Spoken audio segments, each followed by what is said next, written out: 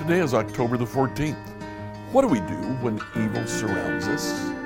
Let's find out together as we study Hosea chapter 10.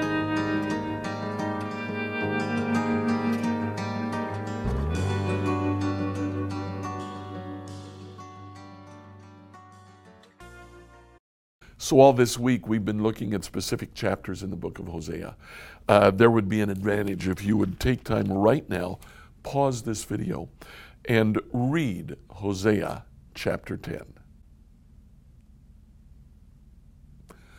As you read Hosea chapter 10, you see that again, Hosea focuses on the sin of Israel.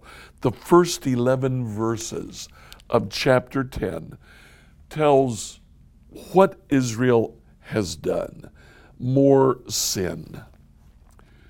When we get to verse 11, Hosea has a short metaphor and then a recommendation. Israel is like a trained heifer treading out the grain, an easy job that she loves. But I'll put a heavy yoke on her tender neck. I'll force Judah to pull the plow and Israel to break up the hard ground. Then I said, plant the good seeds of righteousness, and you'll harvest a crop of love.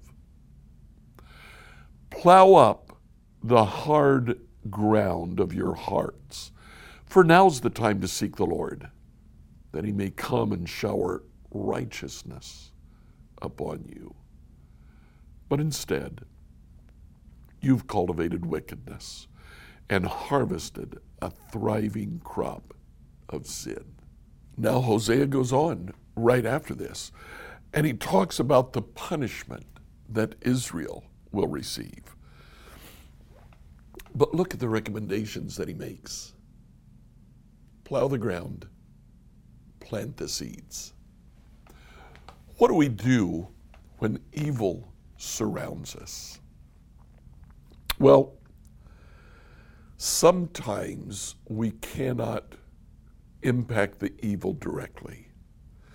When that's the case, we do the work of preparation. Both plowing and planting are necessary to see a harvest.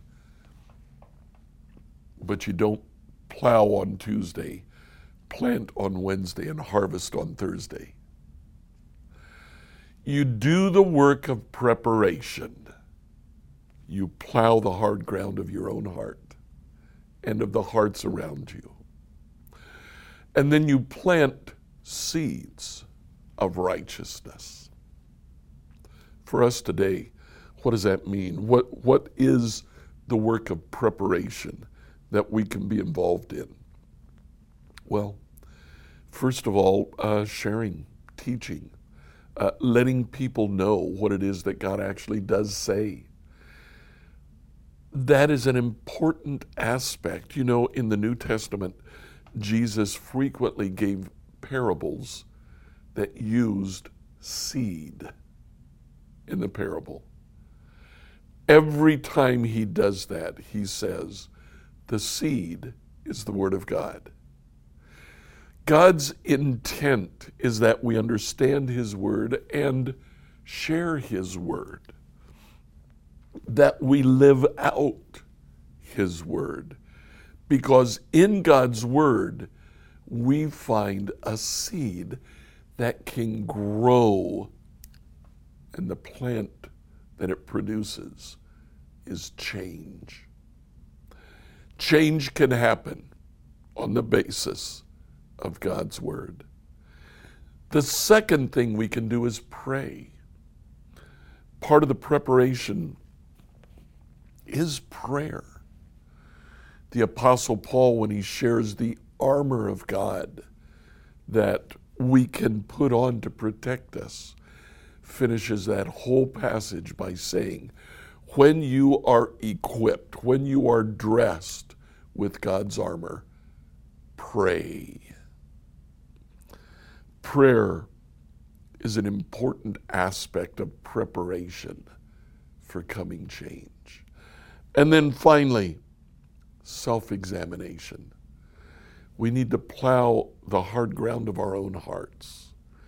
You see, it's one thing to share God's word. It's something completely different to live God's word.